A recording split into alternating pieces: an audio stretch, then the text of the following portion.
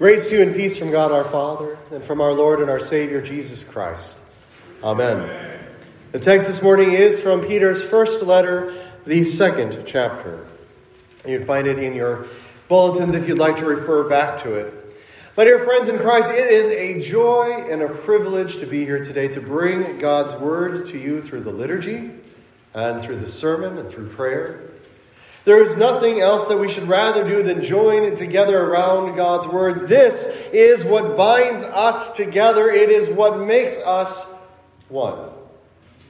This is what brings us to the joy of eternal life. Walking boldly forward, hand in hand, to see the face of Jesus. Whatever else we do today, this is the best part. Truly it is. This is what Jesus told Martha was the one thing necessary when she saw Mary sitting at his feet, and she was jealous for Mary's work. And Jesus said, there's one thing needful, that she's sitting here and she's receiving all that I would have to give to her. And so it is for you to receive all that he would give to you. And he does. He gives you everything, and he does it by his word. It is by his authority that the word never returns to him void. You are a testament to that fact. The word always accomplishes its purpose, spurred on by the testimony of the Spirit, leading us into all knowledge and truth. It is by Jesus' authority that the Word brings us life. It is by His authority that the Word brings us salvation. It is by His authority that the Word brings us forgiveness. Now, to know this, that is the pure spiritual milk of which Paul speaks. The knowledge of Christ and His authority, His power for you, is the sweet milk of salvation for the soul. It is that which will grow you into full maturity.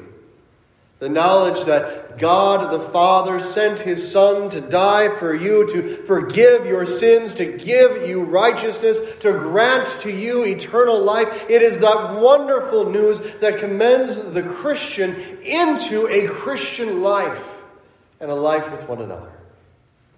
We live in the glory of God, that we're constantly seeking what He desires for us to do. And I can tell you what it is, if you want to know. It is to turn to Him for all that you need in this body and life. And He gives that to you here and every time you gather around His Word. His Word isn't just a thing. His Word is a living, God-breathed message of Jesus Christ for you. It is living and active, sharper than a two-edged sword. That living and active word brings you Jesus, the cornerstone of faith and the stumbling block for those who reject Him. Sadly, we do reject Him in so many ways, don't we? We trust in our leaders and our governments to bring the peace which passes all understanding. We choose to harbor secret sins that we commit in our hearts that no one would know, rather than confess them and be forgiven. We ignore our duties to our neighbors, friends, our family members. We think ignorant thoughts, hold to silly opinions, focus on outward accoutrement.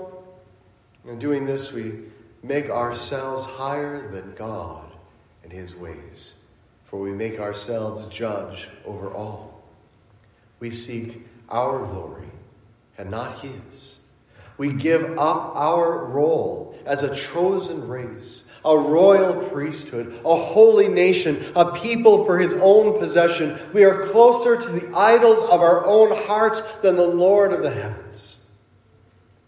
And yet we are called to more. As a chosen race, a royal priesthood, a holy nation, a people for His own possession, we are set apart, holy to the Lord, to bring His good news, that good news of Jesus Christ, to the nations. And look around you. That's seen in this congregation today. Though we have different backgrounds and different ethnicities, different contexts, even different priorities, we are the one body of Christ coming together for a singular purpose this day, to sing to the Lord for all of his glory, to sing to the Lord for all of his goodness, to sing to the Lord for his steadfast love endures forever. We rejoice with the earth, with the heavens, with the seas, with the fields, with the trees, that he will redeem us all in his judgment over the nations. This beautiful tapestry that we see in this church today, it is a pure symbol, a holy symbol of who Christ is and what he's done and to whom he's done it.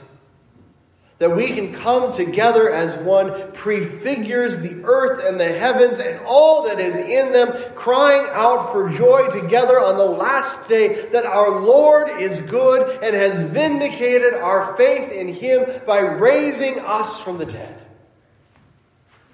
Until that day, we are being built together as a spiritual house of living stones that we might bring the sacrifice of praise due our Lord.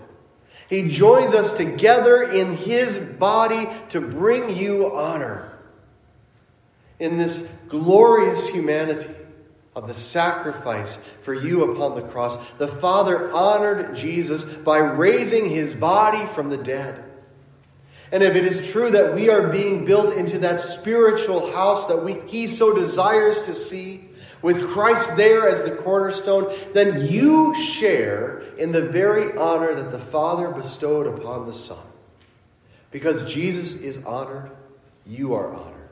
Because he is honored, you are his people. And because he is honored, you are receiving mercy. You are made into a chosen race, a royal priesthood, a holy nation, a people for his own possession, to proclaim the excellencies of him who called you out of darkness and into his marvelous light. As the body of Christ, his people, we gather together as one people to sing of his glory. This pure spiritual milk that brings us here, this understanding of who Christ is and what he's done, strengthens us in our lives together because we've tasted it. And we've tasted that the Lord is good indeed. His doctrine is life. His salvation is hope. His forgiveness is marvelous light. He has the power, the authority to give these things to you. And look around and open your ears. For today, he brings you forgiveness, life, and salvation anew. In Jesus' name, amen. Now may the peace of God, which passes all human understanding, guard your hearts and your minds in Christ Jesus our Lord. Amen.